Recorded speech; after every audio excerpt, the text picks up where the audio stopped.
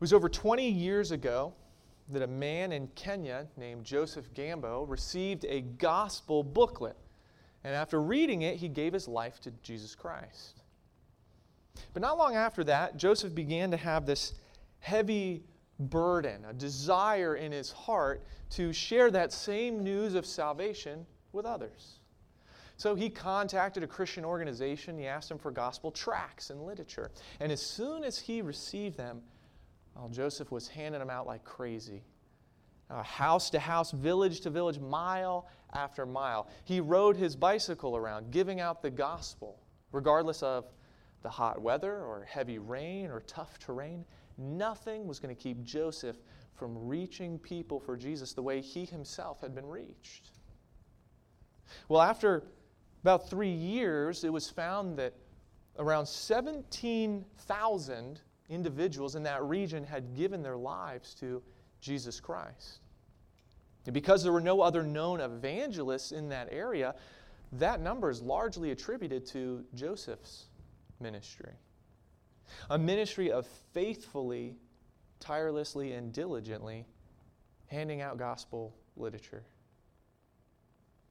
Joseph Gambo, he may never have preached on a stage or led a gospel crusade, but he realized if he was faithful to share the gospel with people who lived in his area, God would do great things.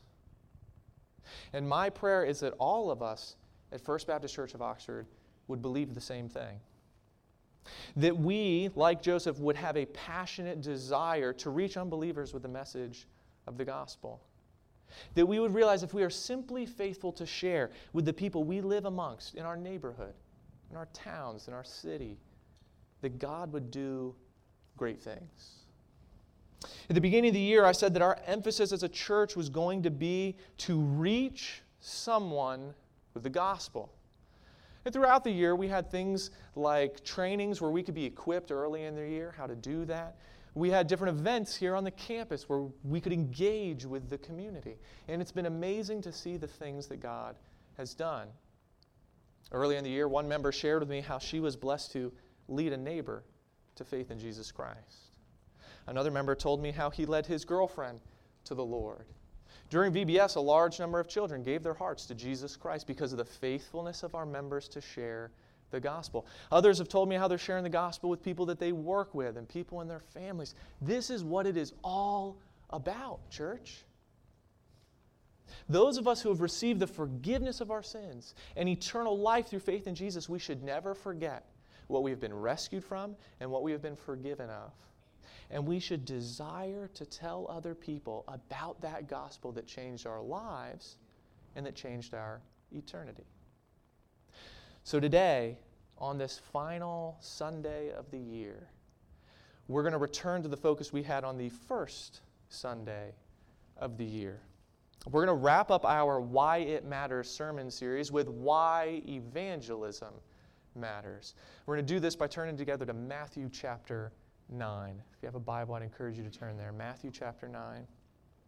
If you don't have a Bible with you, please feel free to use one of those Bibles under the chairs in front of you. If you'd like to use one of those, you can turn to page 790. Making sure I had that right. Page 790. Matthew chapter 9. Now, as you turn there, just to be clear, this word evangelism is used a lot in church. We use it a lot here. I want to be clear what we mean when we're talking about evangelism. We're talking about the proclamation of the gospel message, or sharing the good news that salvation comes through faith in Jesus Christ alone. That's what we're talking about when we talk about evangelism. My prayer is that we will be challenged and encouraged to continue this pursuit of sharing the gospel together. Matthew chapter 9, let's begin in verse 35. It says, Jesus went through all the towns and villages, teaching in their synagogues, proclaiming the good news of the kingdom, and healing every disease and sickness. When he saw the crowds, he had compassion on them,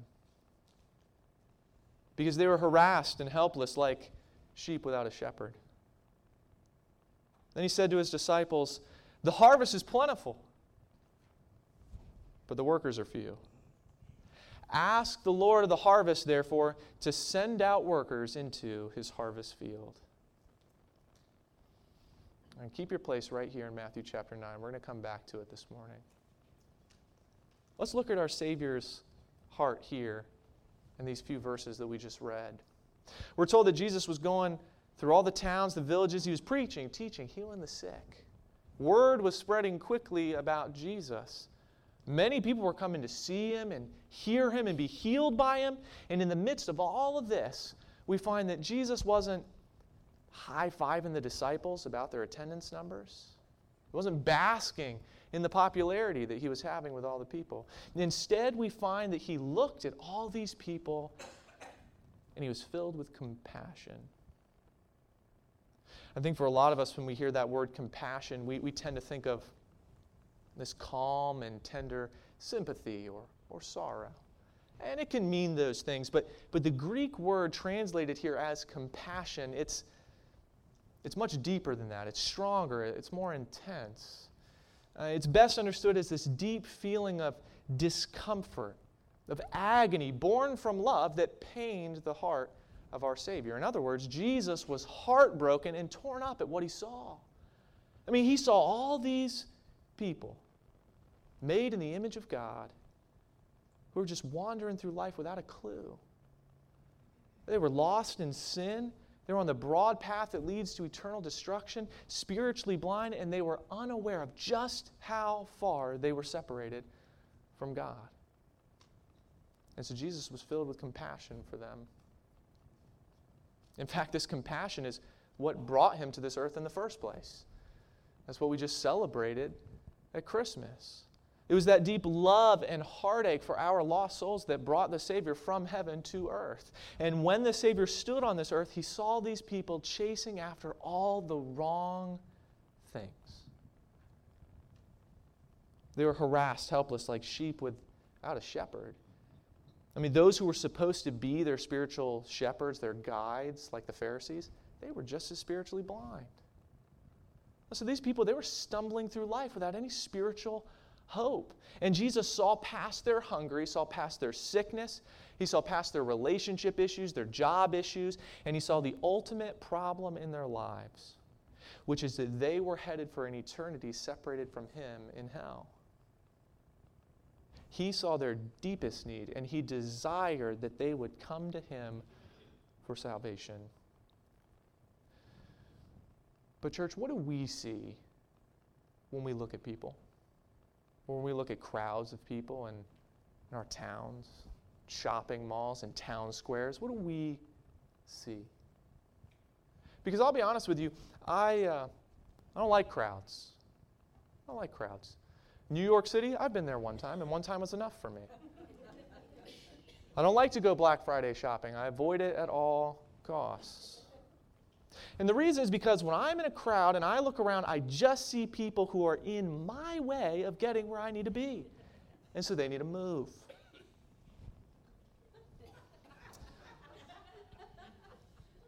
But that's because when I'm in a crowd, I'm thinking about me. But when Jesus saw the crowds, he was thinking about them.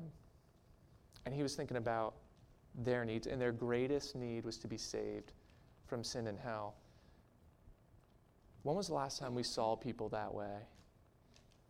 When was the last time we were in a crowd or we were with unsaved family and friends and our hearts were torn up inside because we realized that they were spiritually blind, chasing all the wrong things in life, that they were headed for an eternity separated from God? Did it break our hearts? You see, evangelism matters because people need Jesus. Every person needs Jesus. Let's not forget that at one time, we too, believers, we were in that crowd of spiritually lost sinners until the day that we met the Savior of our souls. And there are many people out there who still need him and haven't met him. They need Jesus, but they don't know that because they've never been told that. They don't know that their sin is separating them from Jesus. They don't know that the just consequence for their sin is an eternity in hell. They don't know that Jesus came to set them free from all these things. They don't know these things because they haven't been told these things. But if we have true compassion in our hearts for the lost, well, then nothing is going to keep us from sharing the gospel with them. Which means that if we aren't sharing the gospel, we must not have true compassion for the lost, not like our Savior had. And if we don't have that compassion in our lives, then that means we have some heart issues we need to bring before the Lord, believers. Good example for us is the Apostle Paul. Many of us know that the Apostle Paul was a great proclaimer of the gospel, and one of the things that drove Paul was the heart that he had for lost people. I want you all to see an example of this. I love this example. If you're following along, go ahead and turn to Romans chapter 9, but keep your place in Matthew. Romans chapter 9, if you're using one of the Bibles here in the sanctuary, you can turn to page 917. Really pay attention to what Paul says here in Romans 9, beginning in verse 1. He said, I speak the truth in Christ. I'm not lying. My conscience confirms it through the Holy Spirit. I have great sorrow and unceasing anguish in my heart. For I could wish that I myself were cursed and cut off from Christ for the sake of my people, those of my own race, the people of Israel. Theirs is the adoption to sonship. Theirs the divine glory, the covenants, the receiving of the law, the temple worship, and the promises. He said, I could wish that I myself were cursed and cut off from Christ for the sake of my people. Understand, Paul isn't saying that we can give up our salvation for the sake of others. No, he's trying to explain the depth of his heartache, this heavy burden that he felt for the unsaved, to the point that he wished he could trade places with all the lost Israelites. Now, Paul knew that that wasn't a possibility, of course. So in that unceasing anguish in his heart, he instead dedicated himself to sharing the gospel until his dying day. But I wanted us to look at his example because this is a great example for us to see and then ask, do I have a burden like that for unbelievers?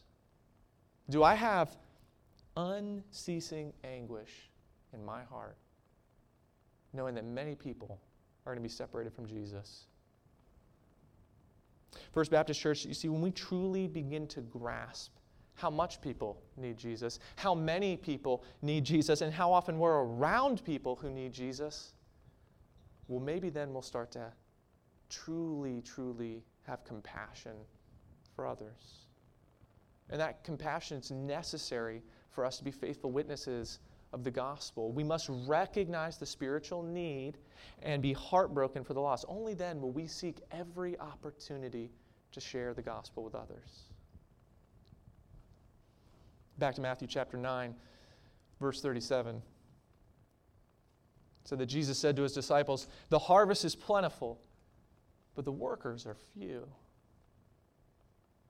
And Jesus looked at his disciples. He said, the harvest out there is ripe, it's ready, it's plentiful.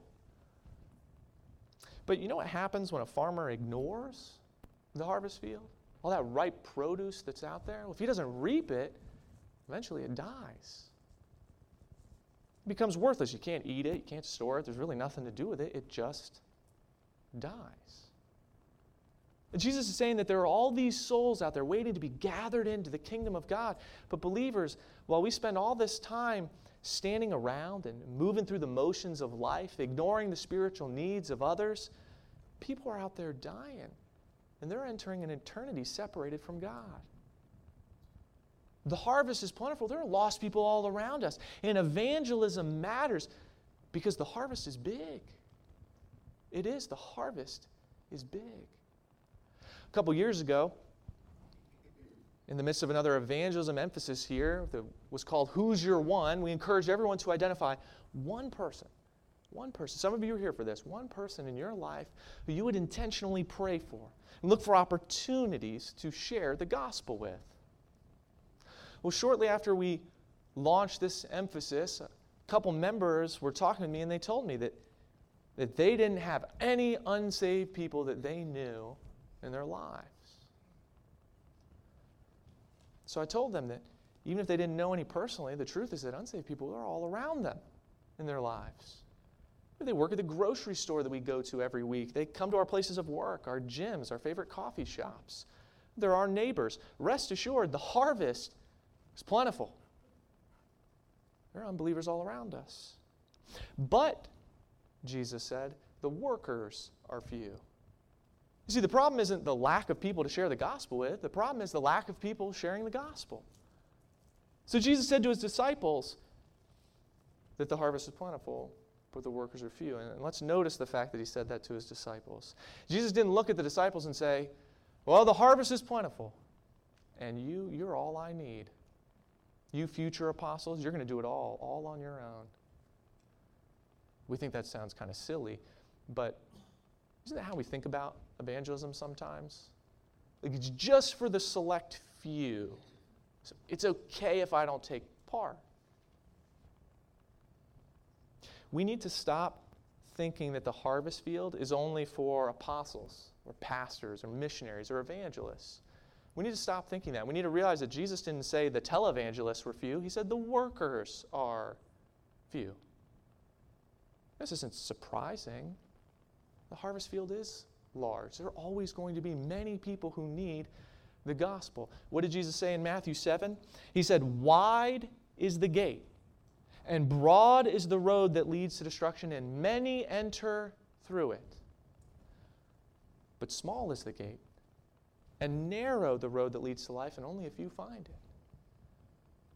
There's always going to be a lot of unbelievers for us to reach, but rather than be discouraged by thinking that the task is just too great, instead we should look with eagerness and compassion to help the many souls out there waiting to hear the good news. And we can do that by sharing the good news with them. And as we look out at this large harvest with eyes of compassion, Jesus gives us one very practical way we can respond in verse 38. He said, ask the Lord of the harvest, therefore, to send out workers into his harvest field. Jesus, he never intended for the disciples to do this on their own. That's true, they became powerful proclaimers of the gospel. They were the ones who turned the world upside down with the message of salvation. But Jesus told them long before that to start praying that the Lord would send out workers into the field. Because the harvest is great. It's going to take many hands to reap. So one way that we can respond is by praying the Lord would raise up believers to be bold proclaimers of the gospel message. So understand, evangelism matters, and it matters for us to talk about because more workers are needed to engage in it. More workers are needed today, just like more workers were needed in Jesus' day when he said this to his disciples.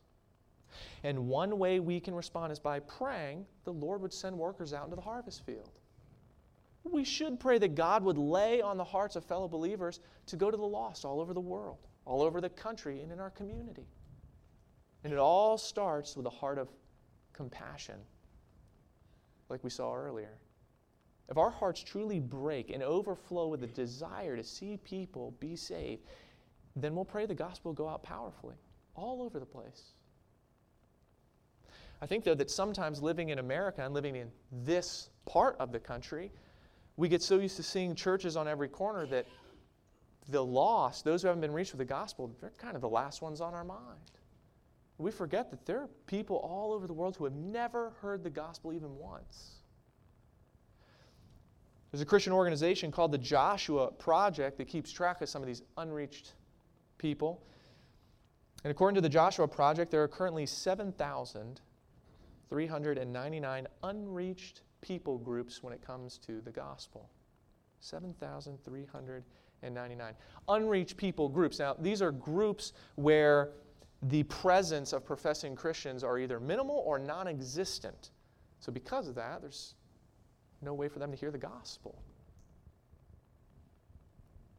And so that we don't think that unreached people group are just these isolated tribes way out there in the wilderness, that's not what it's limited to when we talk about unreached people groups. In fact, the largest unreached people group in the world today are the Sheikh people in Bangladesh.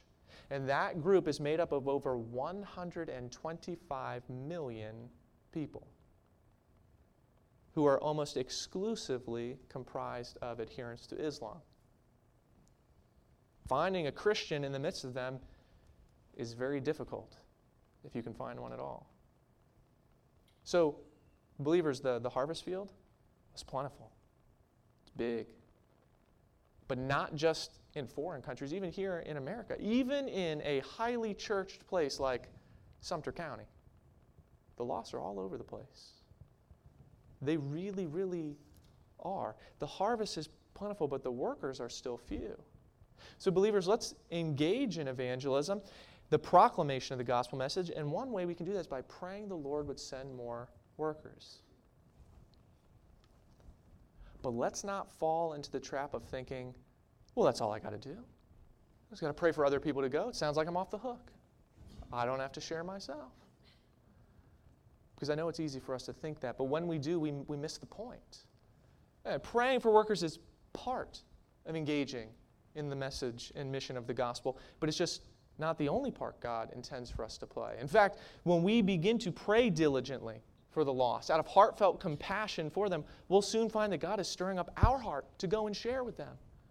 And when we truly desire to see people coming to salvation, we'll see that the Lord is bringing unsaved people into our own lives to share with. We'll find that we are becoming one of those people that God is sending to share the message of the gospel. The Lord will open our eyes to these things. You see, this is not about praying from the sidelines, but praying from the front lines. After all, the disciples were supposed to pray this as they themselves went out and shared the gospel. But they weren't praying for people to do the work, they were praying for fellow workers. That's what we should be praying for. Fellow workers, co-workers, people to come and join in this effort with us.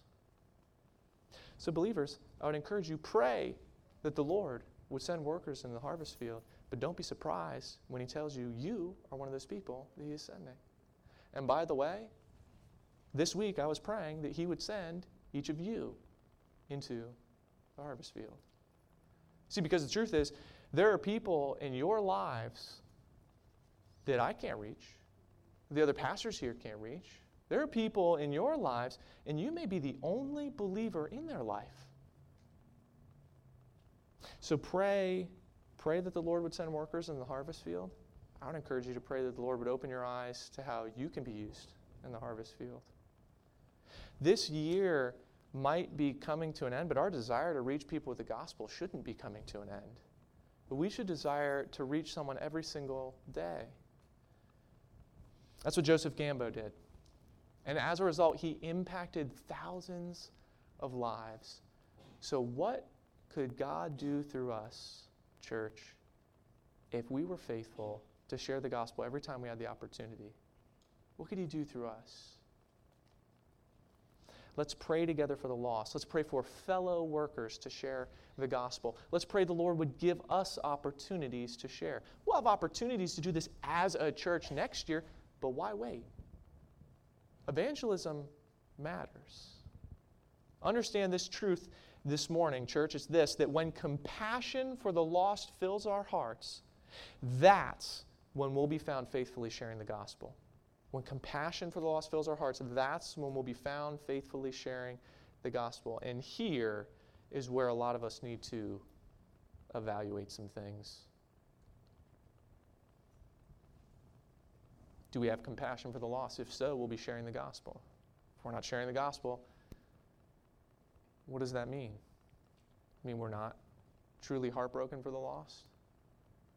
If that's the case, we need to go to the Lord in prayer about that. Pray that He would give us that burden.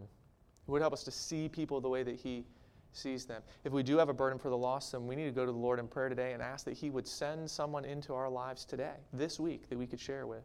That He would open our eyes to those open opportunities He is giving us. Maybe some of you here this past year, you were blessed to take part in the harvest in a wonderful way. Maybe you were blessed to be a part of leading someone to Jesus Christ. Maybe you shared the gospel with someone and you planted that gospel seed in their heart, and now that person is just a little closer to giving their life to Jesus. maybe this year, if you were honest, you would admit that you were on the sideline the whole time. But wherever you've been so far this past year, let's all choose to go into the harvest field together this next year, church. Let's be fellow workers for the sake of the gospel, and let's do that together. If you're here and Jesus Christ is not your Savior, maybe you've been hearing some of this and you're thinking to yourself, I'm not harassed and helpless.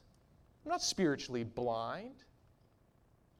If that's what you're feeling, I just want you to know that even if you don't feel that way, the truth is still that you are walking in a life of sin separated from Jesus. And I need you to understand the harsh reality that if Jesus is not your Savior in this life, that after this life you will be separated forever from Him in a place called hell. That's the harsh reality. The sweet reality is that Jesus Christ took the penalty for me and you. That He came and died on the cross for your sins and mine. That He took all that wrath. That He didn't stay in the grave but rose from the dead, and that right now, Jesus is waiting to forgive you of all your sins and to give you eternal life, to bring you into a relationship with Him. So the invitation is there. The question is, will you accept it? Friend, if you're ready to do that, please understand the Bible says in Romans 10:9 that if you confess with your mouth Jesus is Lord and believe in your heart God raised Him from the dead, you will be saved. And if you've never made that decision, I pray that today you would. If you have made that decision, I pray you would go and share that with someone when we finish here this morning. If you haven't made that decision, please know you can do it right now, or you can come and find me during the invitation time. We can talk about this. Let's pray together. Friend, if that is you, you're ready to give your life to Jesus Christ, you don't want to wait for the invitation, please know you can do that right now, wherever you're sitting. You can go to Jesus Christ in prayer and admit to Him that you know you're a sinner, but that you know He died on the cross for you. That you believe He didn't stay in the grave but rose from the dead.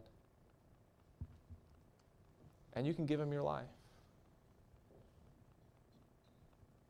And friend, Jesus will forgive you, and He'll save you. Dear Heavenly Father, for those of us who have made that decision, I pray that we would never, never forget what You've forgiven us of. That we would never forget what You've rescued us from. And that in our overwhelming joy and gratitude for these things, we would never forget to share that message with someone. There are lost people all around us. Open our eyes to that. Help us to see people the way that our Savior sees people. Help us to be heartbroken for the lost and to look for every opportunity to share the gospel. And Father, help us to do that together. That's the blessing of joining together as a church, that we can go out into the harvest field side by side. As often as we have those opportunities, help us to do that. But help us never to be afraid or ashamed to go out there and share the gospel. Even if no one else is by our side, we know that You are always with us, Jesus. Because You said You would be with us till the end of the age. Help us to trust that promise and share the gospel as often as we can. Jesus, we love You.